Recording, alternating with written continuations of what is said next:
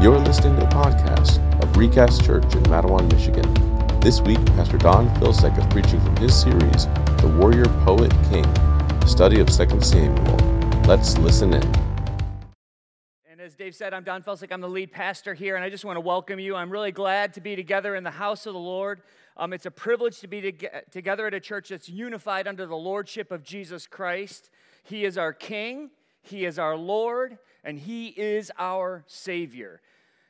And Jesus and the way that He rescued us by grace gives us humility. He gives us a humility as a people.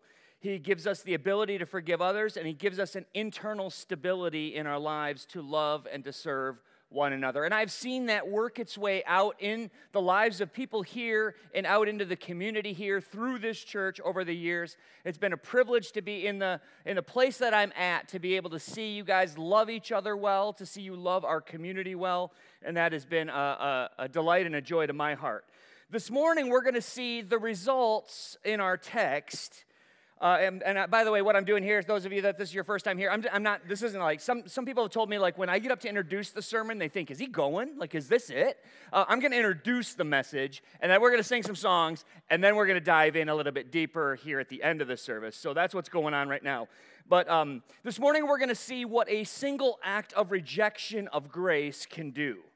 It's going to, in our text, one man is going to reject another man's kindness, and it's going to launch hostility, it's going to launch bloodshed, and ultimately revenge. Our text last week in 2 Samuel chapter 9 was about an offer of steadfast covenantal love that was offered by King David to a single man named Mephibosheth, and Mephibosheth received that grace to his blessing and benefit. But this week, our text begins with a similar offer of steadfast covenantal love, again offered by David, in this context, toward a foreign dignitary, toward a foreign king. And that foreign dignitary is going to rebuff and refuse the good grace of King David. And it launches out into shame, it launches out into hostility, and it results in outright war. So in the big picture of Scripture, our text this morning is a bridge between chapters 8 and 9, and chapters 11 and 12. Of course, obviously, it's chapter 10. But the battle this text focuses on began back in chapter 8. And so it really is tied very tightly in context to what's come before and what's come after. In that sense, it makes our text a hinge of sorts. And the battles in chapter 8 were explained in limited detail, but here it's given more detail because this battle that we're talking about in our text today is the very battle that will be raging when David has his wicked and deeply and very well-known sinful episode with Bathsheba. If I say David and Bathsheba, how many of you that evokes something in you? Like you have some knowledge about what that's about, okay? So this is the setup for that's coming in chapter 11. So in this sense, our text this morning is primarily setting a context for the darkest valley of David's rule and reign. And yet, even in these passages that form a connective bridge between main movements of the text, we will find that there is plenty here that God wants to communicate with each individual here this morning. He wants to communicate with me. He wants to communicate specifically with you. Our text will provide a cautionary tale about the types of counsel that we follow. It will encourage us to trust in the goodness of God in tough circumstances. And it will encourage us to learn from the mistakes of others, something that comes not very easy to us, but something that Scripture is pretty quick to point out. So let's open our Bibles or our devices or your Scripture journals to 2 Samuel chapter 10. Again, it's 2 Samuel chapter 10 is our text. It's a little bit of a larger chunk of Scripture this morning, but we're going to read it all together, and I believe that it's extremely valuable for us to take in God's Word together. So recast, this is the Word of the Lord. Let's respect it by giving it our attention together this morning. 2 Samuel chapter 10. After this, the king of the Ammonites died, and Hanun his son reigned in his place. And David said, I will deal loyally with Hanun, the son of Nahash, as his father dealt loyally with me. So David sent by his servants to console him concerning his father. And David's servants came into the land of the Ammonites. But the princes of the Ammonites said to Hanun their lord, do you think because David has sent comforters to you that he is honoring your father? Has not David sent his servants to you to search the city and to spy it out and to overthrow it? So Hanun took David's servants and shaved off half their beard each and cut off their garments in the middle at the hips and sent them away. When it was told David, he sent to meet them. For the men were greatly ashamed, and the king said, "Remain at Jericho until your beards have grown, and then return." When the Ammonites saw that they had become a stench to David, the Ammonites sent and hired the Syrians of Beth Rahab, and the Syrians of Zobah, 20,000 foot soldiers, and the king of Makkah with 1,000 men, and the men of Tob, 12,000 men. And when David heard of it, he sent Joab and all the hosts of the mighty men. And the Ammonites came out and drew up in battle array at the entrance of the gate, and the Syrians of Zobah and of Rahab and the men of Tob and Makkah were themselves in the open country. When Joab saw that the battle was set against him, both in front and in the rear, he chose some of the best men of Israel to array them against the Syrians. And the rest of the men he put in charge of Abishai, his brother, and he arrayed them against the Ammonites.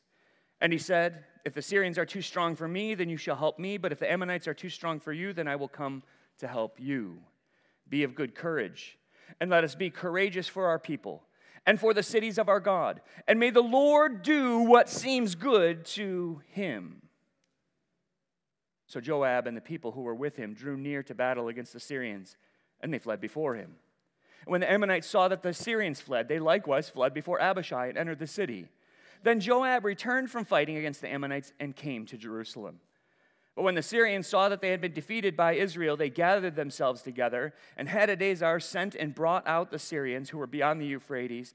They came to Helam, with Shobach, the commander of the army of Hadadezer, at their head. And when it was told David, he gathered all Israel together and crossed the Jordan and came to Helam. The Syrians arrayed themselves against David and fought with him. And the Syrians fled before Israel. And David killed of the Syrians the men of 700 chariots and 40,000 horsemen, and wounded Shobach, the commander of their army, so that he died there. And when all the kings who were servants of Hadadezer saw that they had been defeated by Israel, they made peace with Israel and became subject to them. So the Syrians were afraid to save the Ammonites anymore. Let's pray. Father, I thank you for the opportunity that we have to gather in your name here in this place. We read about ancient events and we read about these things in the life of David, and they can feel very far removed from the pressures that we have of social media, the difficult relationships that we might be working through with family members, the difficult work environment in which we find ourselves week in and week out, or whatever it might be, or just a knockdown, drag-out battle with sin in our lives. But Father, I pray that you would make this word come alive by the power of your Spirit that dwells within us. The very Spirit that inspired these words is the Spirit that lives inside every one of your followers to draw the significance of this text into each heart. Father, it's my conviction that you bring us to your word for the purpose of changing us, not to inform us, not that we could pass a Bible trivia test or be more useful on a Bible trivia team, but that you desire for us to live these things out. You desire for our faith to be sharpened. You desire for us to lean more on you and understand more what it means that you are good and that you are sovereign. So, Father, I pray that you would work in our hearts and work in our minds the truth, most fundamentally the gospel truth, that you love us, that you sent your Son to die for us, and that we mess things up and you fix things. So, Father, I pray that from a place of being in progress and process by you sanctifying us, that we would lift our voices in praise to you for the work that you are doing in us. The work you're doing in the midst of this church, the work you're doing in the hearts of individuals, the work you're doing already, I pray that our voices would mingle together in praise and gladness. Despite the difficulties of this week, I pray that those would be shed in the presence of your people to sing your praises with delight. In Jesus' name, amen. Yeah, go ahead and be seated, but you don't have to remain seated the entire time. If you need to get up and get more coffee, juice, or donut holes while supplies last back there, take advantage of that.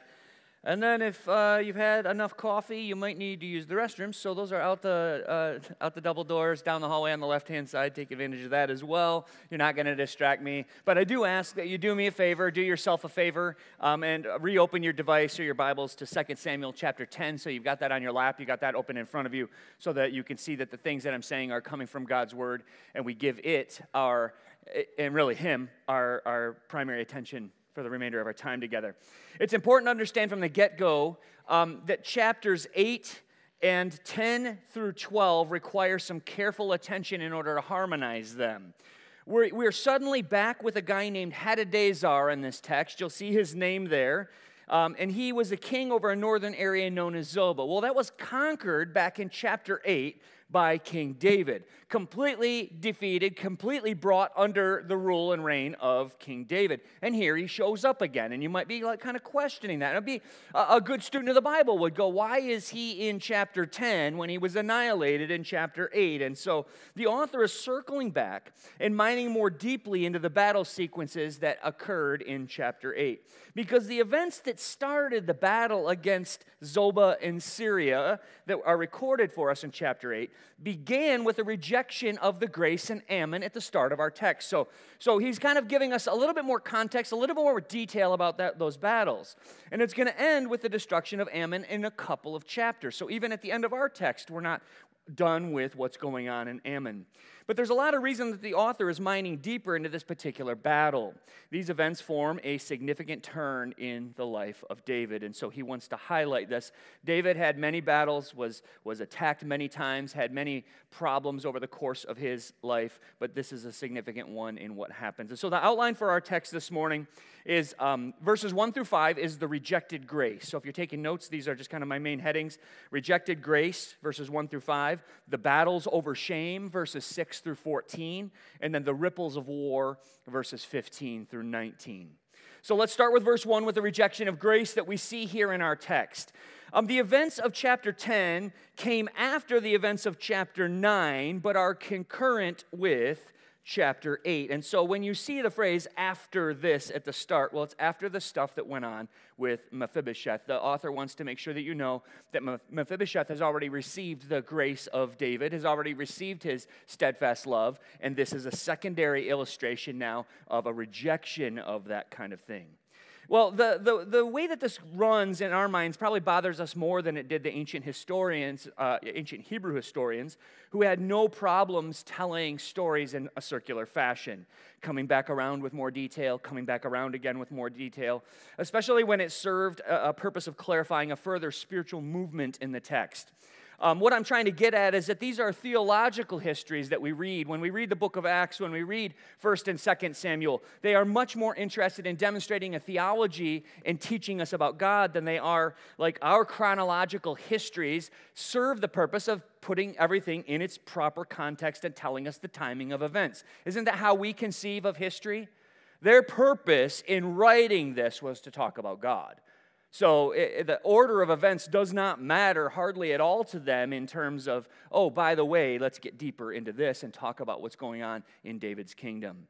So this deeper dive in the battles of chapter 8 served to set up a very authentic and honest account of failure on the part of the king of Israel that's coming up for us pretty fast in chapter 11. So the king of Ammon died right off the bat. You see that in verse 1. And his son Hanun ascends to the throne. Now, Ammon are a people that need a little bit of definition. Probably not many of you know where they come from. And when I share it, you're probably going to be, I wish you didn't know. But Ammon are a people that live in the north and east of Jerusalem, across the Jordan River, kind of up by the Sea of Galilee, just east of there. They come from a terrible account in the book of Genesis, really Genesis 19, at the very end of 19. Some of you, when I say Genesis 19, you go, oh no. And some of you are like, I don't even know what that means. But that's the place where Lot has escaped from the city of Sodom. Sodom has been destroyed. He's escaped, but it's obvious that not just merely did he live in Sodom, but some of Sodom lived within him, and he is seduced by his own daughters. The child of the oldest was named Moab, which is just a shocking name in itself. I think almost every time that an Israelite would say the name Moab, they would spit. It means from father. That's literally what it means. Terrible. Everybody uncomfortable? Raise your hand if you're just mildly uncomfortable right now. You should be, okay? This is the Bible, right? This is the Bible. And they were conquered, the Moabites were conquered back in chapter 8. You could just glance back there, and in 2 Samuel, it says that they were conquered by King David. But the child of the youngest was named Lo-Ami, and from that name we get the name the Ammonites, and that's where these come from. So they're kind of partially descendants of Abraham's nephew. They're kind of related into the people of Israel, but they are a thorn in their side for centuries. Apparently, David had made some kind of covenant with the king of Ammon, or at least Nahash, the king, had sworn some kind of loyalty to him.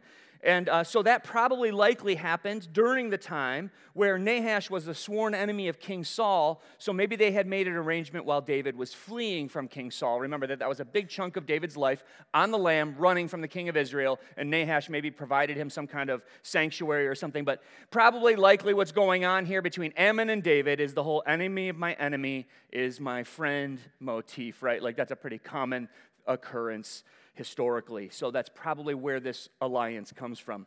And the reason I'm talking in covenantal language is that in verse 2, we see the phrase deal loyally, and you see that in the text used twice. It's the same word, the same Hebrew word that we've talked about many times throughout the series, hesed. It is covenantal faithfulness, covenantal love, a steadfast commitment, a vow taken somehow between Nahash, the king of Ammon, and King David, who's now wasn't king at the time, but is now king over Israel. So this is a covenantal faithfulness that implies there was an oath between these two. And Nahash has pledged kindness to David, and David likewise wants to return that kindness. Now Nahash is dead, so he extends grace and covenantal commitment to Hanun, Nahash's son. So he sends a delegation to console the new king over the death of his father. And the text is hopefully abundantly clear to you, like it is to me, what David's intentions are. It tells us what's going on in David's heart so that we aren't left guessing, why is he sending this delegation? He has nothing but good intentions toward Ammon and their new king, and he wants to console the son whose father, Nahash, has just passed away. But it seems like it's often the case that new kings surround themselves with young advisors. We're going to see this a little bit further in the life of David, really the life of Solomon. And Solomon has a son named Rehoboam. Rehoboam becomes king after the death of Solomon, and he immediately listens to his young advisors and goes astray. And we see that here with Hanun, the son of Nahash, as well. He listens to his young advisors. The word princes there in the text, the people that he's listening to, implies a level of youth. So the princes, those around his own age, convince Hanun that David is gaming him. He says, you're a fool if you think that David is coming to console you, is sending a delegation to console you. He's coming to send spies. He intends to overthrow Hanun and to destroy the Ammonites completely, at least destroy their city. So at the advice of his princes, what does Hanun do? Kind of some strange stuff, right? He shames David's servants. Puts them to shame. Now, what does he do? He shaves off half their beard. Think east to west, not north to south, okay? So he shaves off half of their beard. Like, how many of you just think that this looks, maybe that's going to be a new style someday? Likely. Eventually some guy's going to walk into church looking like that. But for now, I don't think it works, right? And it was shaming to them in their culture. Now, for somebody to shave their face, to shave their beard clean, in that day and age was a sign of mourning and grief. But to have somebody shave your beard for you was a sign of subjugation. And to do halvesies, well, that was just to say, I do whatever I want, okay? Now, it's funny to me, okay, this is kind of strange, and this doesn't require a ton of explanation. The next one does. And it's funny to me reading commentaries written by egg-headed, scholars who study the Hebrew language debating about the cuts in these garments. Scholars were, I read a bunch of scholars debating about how full the moon was on this motif of cutting the guy's robes. It was a full moon. And it appeals to, I don't know why, but this appeals to some kind of unfortunate immaturity in me. So it's kind of cathartic to me and a little bit of confession, but I just kind of chuckle at reading these accounts. But this was a full moon scenario. They are likely sent home by Hanun with no backside on their robe from the hips down. Now, the reason scholars don't go more graphic on this and start getting into like the really uncomfortable territory about how do you know that it was just the back, right? Okay, so what are they wearing here from this point on? The reason is that the Hebrew word translated hips in the text is a very generous translation. It is hiney, without question, okay? So I read the Message on this, and he didn't go full Heine on this, but what a lot of these scholars used, it was really funny to watch these scholars, they pretty much like the word buttocks. So that was the word that was most common here. Their buttocks is exposed. I just go Heine on this, full moon, whatever. But why translators are squeamish is kind of sometimes funny. You can understand it. But these translations kind of it leaves more to the imagination than needs to be there in the text when it actually says that it exposed their backside. So it's what we have here is we've got some kind of college hazing gone bad, and their robes are cut off to expose their rears, and then they have to get home that way. They're not offered a change of clothes. So they have to get home back to Israelite territory that way, completely shamed, half a beard and half a robe. So David's men are clearly shamed, and David sent messengers to save them the indignity of coming into his courts in this condition. And he has them remain in Jericho, right on the edge of Israelite territory, until their beards grow back, and obviously, hopefully, not until their robes grow back. I'm pretty sure they were given new robes when they got there. But Hanun has rejected David's grace. I think you can see it. How many of you go, that's a rejection of grace? That's pretty clear that he is rejecting David and shaming his men. David has attempted to offer steadfast covenantal kindness to Hanun. And in doing so, he has, in rejecting that, he has intentionally shamed David and his men. And so, 2 points of application for us to consider. I'm going to kind of put the application in the middle of the message. We're not going to just cover it at the end. So here are 2 points of application to consider from this first point here in the text. Expect some to reject the offer of grace. That's an application. That's something that we ought to take on. That's something we ought to think about and consider and take into account in our daily lives. We can think that in the gospel we are communicating and sharing love. How many of you think that the gospel, when communicated correctly, is conveying love? It should be, right? And we should share it only ever in a loving context and in a loving way, never with harshness, never to win the argument, but only out of concern for the souls of people. But we can think we're sharing love. We can think that we're giving and offering hope. We think that we are shining a light in the darkness. But how many of you know that there will always be Hanuns in the world? Have any of you ever shared the gospel with a Hanun? Just complete and utter rejection, and you're lucky you walked out with your full beard, right? None of you ladies, of course. But I mean, other guys, you're lucky you walked away with your clothes intact and all of that stuff. Even with our best of intentions and our most authentic handout of grace, church, some will reject our extension of grace with hostility. Some will. Now, it's been my personal experience in evangelism over the years that it's very rare that anybody does respond with hostility. How many of you know what I'm talking about? We fear the worst, and often it's not that, right? So don't let that hold you back. But it seems to be more increasing in the culture that we live in that the message that we bring is not seen as good news, but it's seen as bad news. More and more, the good news that we have to offer is making people angry. But my encouragement to all of us is not to give up, and it's not to attempt to change the message to make it more acceptable to our culture. What we need to do is to know that some will reject it, and some will reject not just the message, but the messengers themselves, as in this case.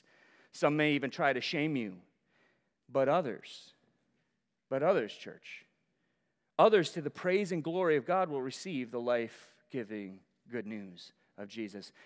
And I believe that God has some for you to meet that will be in the kingdom because of your response to the call, the consistent call to talk to people about it, to just be bold about it, to not fear the Hanuns of the world, but just to enter into it because our King is worth carrying the message for. Jesus told his disciples himself with his own words that some will reject his followers, some will reject his disciples, and that people would reject him. He instructed them to shake the dust off their feet as they departed, move along to the next house, move along to the next village. He expected, our Lord and Master expected rejection. Hopefully that helps you to know that you're in good company when you receive it and move along. It says, by the way, in the book of Acts, this is in my notes, but I love this message. The disciples are sharing the gospel in the temple. They're captured by the court, the temple court leaders, and they're beaten. And it says this: they left rejoicing that they were counted worthy to suffer for the name of Jesus. Is that a real common attitude in the church in America today? I hope it becomes increasingly common for us to have a heart that says, well, I can handle a little bit of scorn, I can handle a little bit of ridicule, I could even handle a lash for my declaring allegiance to my Lord and King. So expect some rejection. The second application from this first point is, it's more minor, but it's a valuable application, and it's just simply to beware of poor counsel. Hopefully you can see the poor counsel. You acknowledge that it's poor counsel. David sends his dignitaries there with good intentions. The counselors, the young men of Hanun, advise him in a poor direction. And let me just suggest this to you. At least kind of keep it narrow, because how many of you know it's hard to tell when you're getting poor counsel? I would always reject it if I knew it was poor counsel, right? But especially be careful. Here's one way you can tell you're probably getting poor counsel. Beware of any counsel toward hostility. Any counsel that's suggesting that as a solution. Now, here's the funny thing is I'm identifying this in my life. There are no lack of quote-unquote friends that would love to see a little drama in your life. Not in their own, but they wouldn't mind if you provided the entertainment. They'll pop the popcorn and sit and watch. If they could stir up a little bit, are you getting what I'm saying in that? How many of you have some quote-unquote friends like that? They just kind of they just like to kind of stir the pot a little bit and kind of just sit back and watch it. You are their entertainment. That's not a good friend, right? Everybody loves drama in our current culture. And how many people get advice at work, advice that amounts to, obviously, something like, I wouldn't put up with a husband like that. I'd put him in his place. Or how about advice, just some generic things like advice to sue? Or how about advice to fight? Or how about advice to send that email or write that complaint? Or, and the list can go on. What kind of advice are you listening to? Be very slow to enter into anything that is going to escalate conflict. And be skeptical of any advice that tells you that escalating conflict is the solution. You see you're going to see how it goes for the Ammonites here in the escalating of conflict when his advisors tell Hanun, yeah, go ahead and shame the bums. It's not going to go well. The second main movement of our text, of course, is the battles over the shame, and that's where we get the results of this first movement of the text. In verses 6 through 14 is where we're at. And these 9 verses cover the battles, and I'm going to summarize them. Hanun realizes, it says in the text, he realizes, oh man, I'm probably a stench to David. How many of you think so, right? He's like, ooh, that stinks. Ammonites stink right now.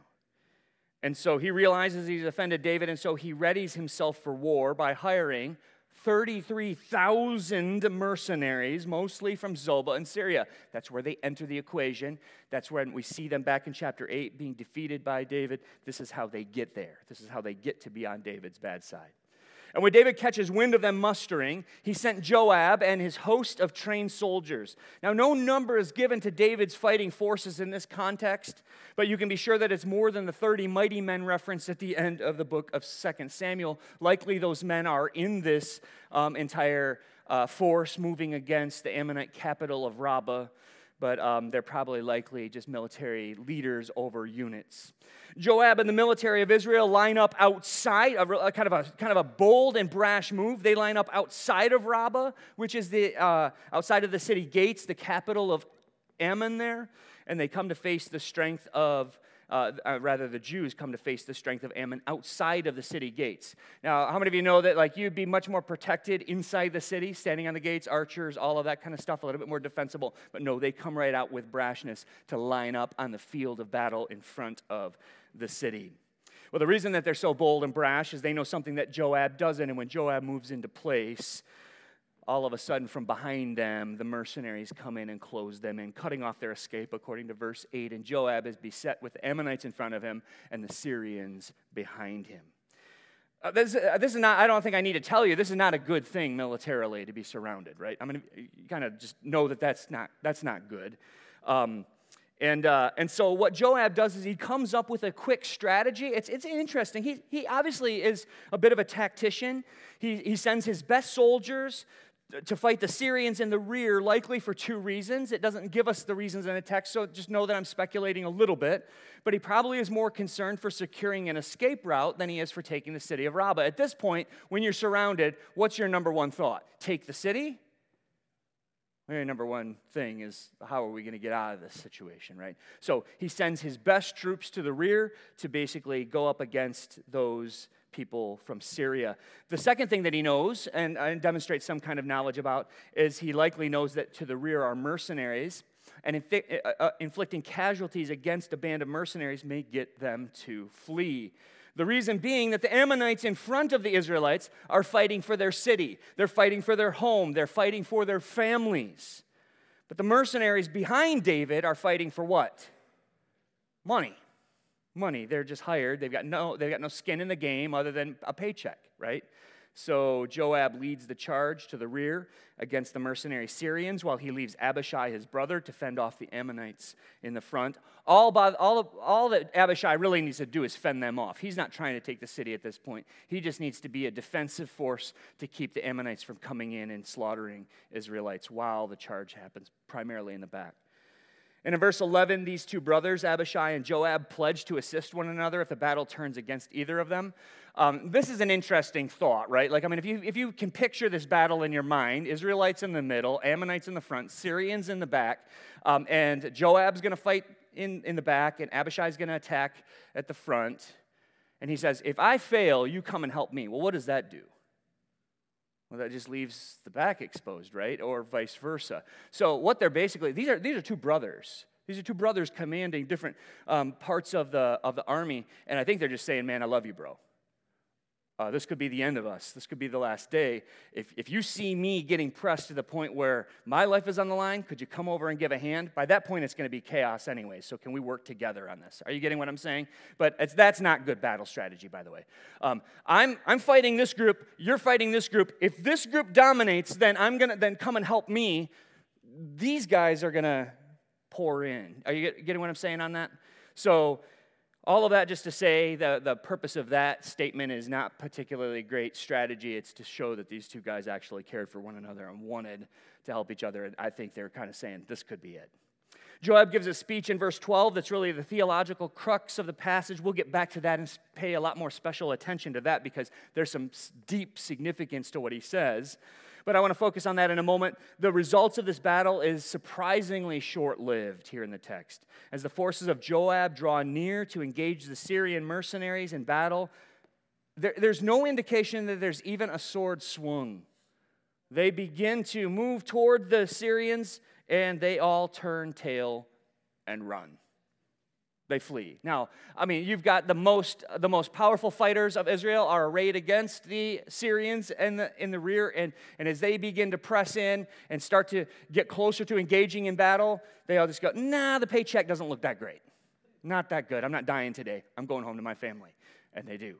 So, and on Abishai's side, the Ammonites see their hired mercenaries, all 33,000 of them, begin to flee, and they follow suit and fled into the city for cover. The immediate results of this battle are concluded in verse 14. We don't know, we don't have any record of any bloodshed on this day. Joab returned from the fighting and went to Jerusalem to report, and this is the end of this particular battle against Ammon. But it is not the conclusion of the war against Ammon. We're going to see Joab heading back to Rabbah at the start of chapter 11 to finish the shame that Hanun started against Israel. So they basically say, you're going to live to fight another day, and we'll be back. And they head back to Jerusalem. So God won the day for Israel and saved them from what looked at face value like what I'm going to call an existential crisis for Israel. I say this because in Joab's speech in verse 12, he encourages the soldiers to be of good courage and to do courageous deeds for their people and for the cities of their God. Now, they're way out in the boonies compared to where Israel's proper territory is. So why is Joab saying, do it for the people and do it for the cities of God? Why is he saying that? Because the entire military of Israel is here. The entire military of Israel is surrounded. If they go down this day, they are going down for good. Like, this has impact on the cities back home that are going to be left defenseless. This has an impact on the people, their wives, their children. They're all going to be left exposed. Are you getting what I'm saying in that? This is a pretty significant battle in the history of Israel. He's not being exaggerative here by suggesting that the people in the cities depend on the valiant deeds of this day. The mighty armies of Israel are surrounded. The people of Israel and their cities will be left defenseless.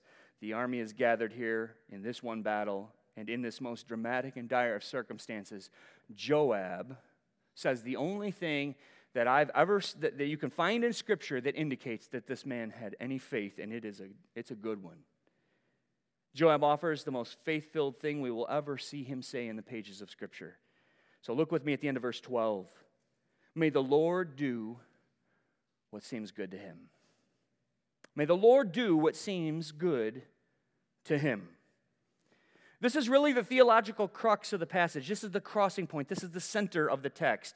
Joab trusts God with the outcome of this day. Now, we might occasionally pay lip service to this kind of trust, right? Like, oh, God's got you. God's got this. How many of you have ever been guilty of saying something kind of trite and a little quip like that? Like, God's got it. But is your heart there? Like, how many of you know that Joab, to say this is a pretty big day. This is a pretty significant thing. Like, his life is on the line. All of his soldiers' life is on the line. His family's life is on the line. The cities of God are on the line. The people of God is on the line. And when it comes to praying for what we want, how many of you ever prayed for something you want? Really? Go ahead and raise your hand if you've prayed for something that you want. I hope that we have. When it comes to praying for what we want, we ought to never be frustrated. When someone prays, Lord, we trust you to do what is best. We want X, fill in the blank. But if you have other desires, we trust your plan to be good, better, and best. What does it mean, church, that God is both sovereign and good? It means that whenever anyone is diagnosed with cancer, it has some bigger purpose in the plans and will of a good and sovereign God. And I don't say this theoretically. This isn't some theoretical theology on my part. I say this as a man who lost both of my parents to cancer. My father was just a kid. He was 36 years old. I was 8. My mom almost made it to 45. 5 days before her 45th birthday, she passed. So when I say that whatever comes our way is held in the good, perfect plan of God, moving this whole creation toward a final, best end of eternal glory, when I say this, I know the dark night is real. I've lived it. I know the pain inside of loss is real. I know the danger is real. And so did Joab when he uttered this phrase. When he said this, he knew how dark the night could be. And he trusted God with what appears in the text. And I would say, I think it's right. He trusts God with a starkly casual trust. It's casual. May the Lord do what seems good to him. Do you see the casualness in that statement? A casual expectation that God's good is best anyways. So may he do what he sees as best, and we'll go out to this battle and we'll do what we can. And hear me carefully. I am not saying, therefore, that we must then somehow try to discover the silver lining in every tragedy. I'm merely saying that there is somehow, mysteriously, beyond our comprehension, a best end in the heart of our infinite, good, and sovereign Creator. Joab says on the eve of what he expects to be a bloody and hard-pressed battle, may the Lord do what seems good to him. And that reminds me of the words of Jesus in the garden. Here's what I want, says Jesus. I want victory over sin, and I want to achieve victory over death. And if there is any way to get there without crucifixion, if there is any way to get there without the cup of wrath from you, Father, I want that way. Can you see him there? On his knees, on his face before his Father that night in the darkness. Disciples all left, disciples all asleep. He says, just stay up and pray with me. They're nowhere. They're in dreamland. And he's there sweating profusely under the knowledge of what he's going to endure for you and me. And how does he end his prayer? May this cup of wrath pass from me, but not my will, but yours, Father, be done. Your way is best. We've talked about this in eternity past, for eternity. If there was any other way, let's do that. But I'm ready. I'm ready to do your will, Father. And the next day he bore the wrath of the Father to bring many sons and daughters to glory. Us. Saving us. Saying, Father, your will is best. The application here in the second point ought to have a dramatic impact on our prayer life. It's to pray more like Joab and less like a prosperity preacher. I was at a prayer meeting several years ago that it just flooded to mind when I read that quote, when I read Joab make that statement. I was at a prayer meeting that turned into what I can only describe as a prayer battle. I mean, like dueling prayers over the healing of a little boy. It was awkward. And literally one person would pray one way and the next person would pray against them and the next person would pray against them and the next person would pray against them. And I'm not joking, it was eerie. It was strange. I mean, prayers like this. One would pray, God, we trust you and believe you can heal this little boy. But if not, please grant us peace. The next person, literally, we pray against unbelief in this place. Put faithlessness down among us. We believe you have bought healing for this little boy through your cross and through your stripes. So now we claim that which you have promised. And the next, we know that God, we trust you are good. And whatever the outcome, please hold us in our faith, even if you would say no. And the next, we know that if we just have enough faith, you will bring healing. And on it went. And Joab gives us words to frame out a real, robust, and gritty prayer when beset by the worst of circumstances. God, you are sovereign. You are almighty and you are good. So may you do what seems good to you and let that be enough for us. Do you see it? Do you see the way that Joab prays? May you do what is good in your eyes. How many of you know, any of you ever asked for something that wasn't in your best interest? Any of you ever glad that God gives you what's best and not what you want? I've experienced it in my life. We both let him know what we want in our prayer, and we let him know we trust him, and then we walk away from our prayer time with strength and courage to go out and act our trust that God is both good and sovereign. And if that results in him taking Dad home, he had good reasons. He had good purposes. And yes, I'm very well aware he could have stopped it. And he didn't choose to stop it because he is managing an entire fallen universe toward a fabulous and glorious eternal kingdom. That's the hope. So the final movement doesn't require as much of our time. I'm calling it ripples of war. The ripples of war. The people of Zobah and Syria fled, but then they regrouped. These are the hired servants. These are the mercenaries. The 33,000 go back home and they muster more forces. And this is where the battle against Zobah and Syria in chapter 8 really begins. Hadadezer gathers all of his forces, and David intercepts them at a place called Helam. So Zobah and Syria join forces. Zobah and the Syrians are defeated, and the commander of the Syrian army, Shobak, he dies of his wounds sustained in this battle. And Zobah was wiped out, and Syria was subjugated. And we see at the end of chapter 8, by the end of chapter 8, David even has garrisons in the area near the capital of Syria where he garrisons his own troops. This war results in ripples that go out to other cities and other peoples. The kingdom of Hadadezer was massive and very powerful during this time. And in David conquering them, all those cities and kings who were paying tribute to Hadadezer and to Zobah became subjects now of King David. So David takes over Hadadezer's kingdom, and the Ammonites are now sitting ducks with no one to help. And that's why the statement at the end that seems so kind of strange to our ears, but so the Syrians were afraid to save the Ammonites anymore. Well, that's going to come up next chapter, because now the Ammonite city of Rabbah has no mercenaries to help. And that sets the stage for what's going to happen when David has unfinished business in Rabbah next week. There's a small application to these ripples of war that I want to point out. I would encourage us all to consider learning from the mistakes of others. Opposition to the Lord's anointed does not go well. In our text, the Lord's anointed is, of course, King David, but now under our new covenant of grace in the New Testament, the Lord's anointed is his descendant, the descendant of King David, King Jesus. Occasionally we become aware, and I'm sure this has happened in your life, much to your sorrow, you've become aware of a friend, a family member, or a neighbor reaping the devastation of opposition to Jesus and his grace.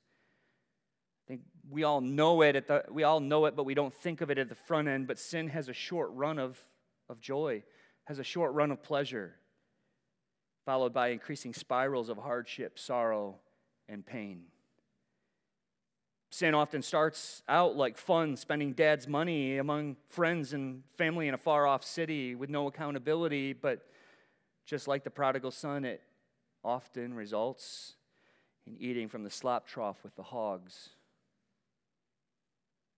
The kings who were servants of Hadadezer saw that Syria and Zobah were defeated by King David. They came to know the destructive power of opposition to the king, and they went and sought peace with David and became subject to him.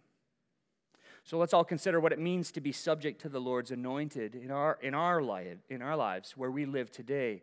What does it mean for those of us who have been saved by his grace?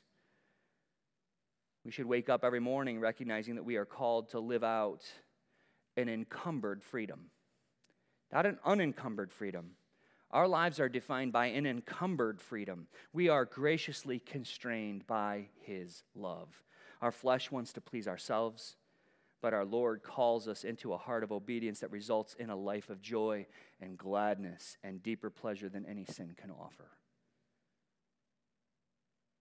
How can we enter, or how have we entered into a life of joyful obedience from the heart?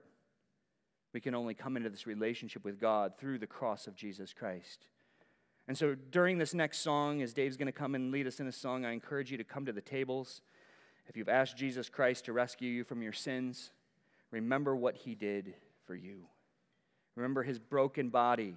Remember his blood shed for you. And then go out in this week considering the applications from this text as I refresh our minds. Be ready for some to reject grace. Beware of counsel toward hostility. Trust the Lord to do what is good and learn from the mistakes of others. Let's pray.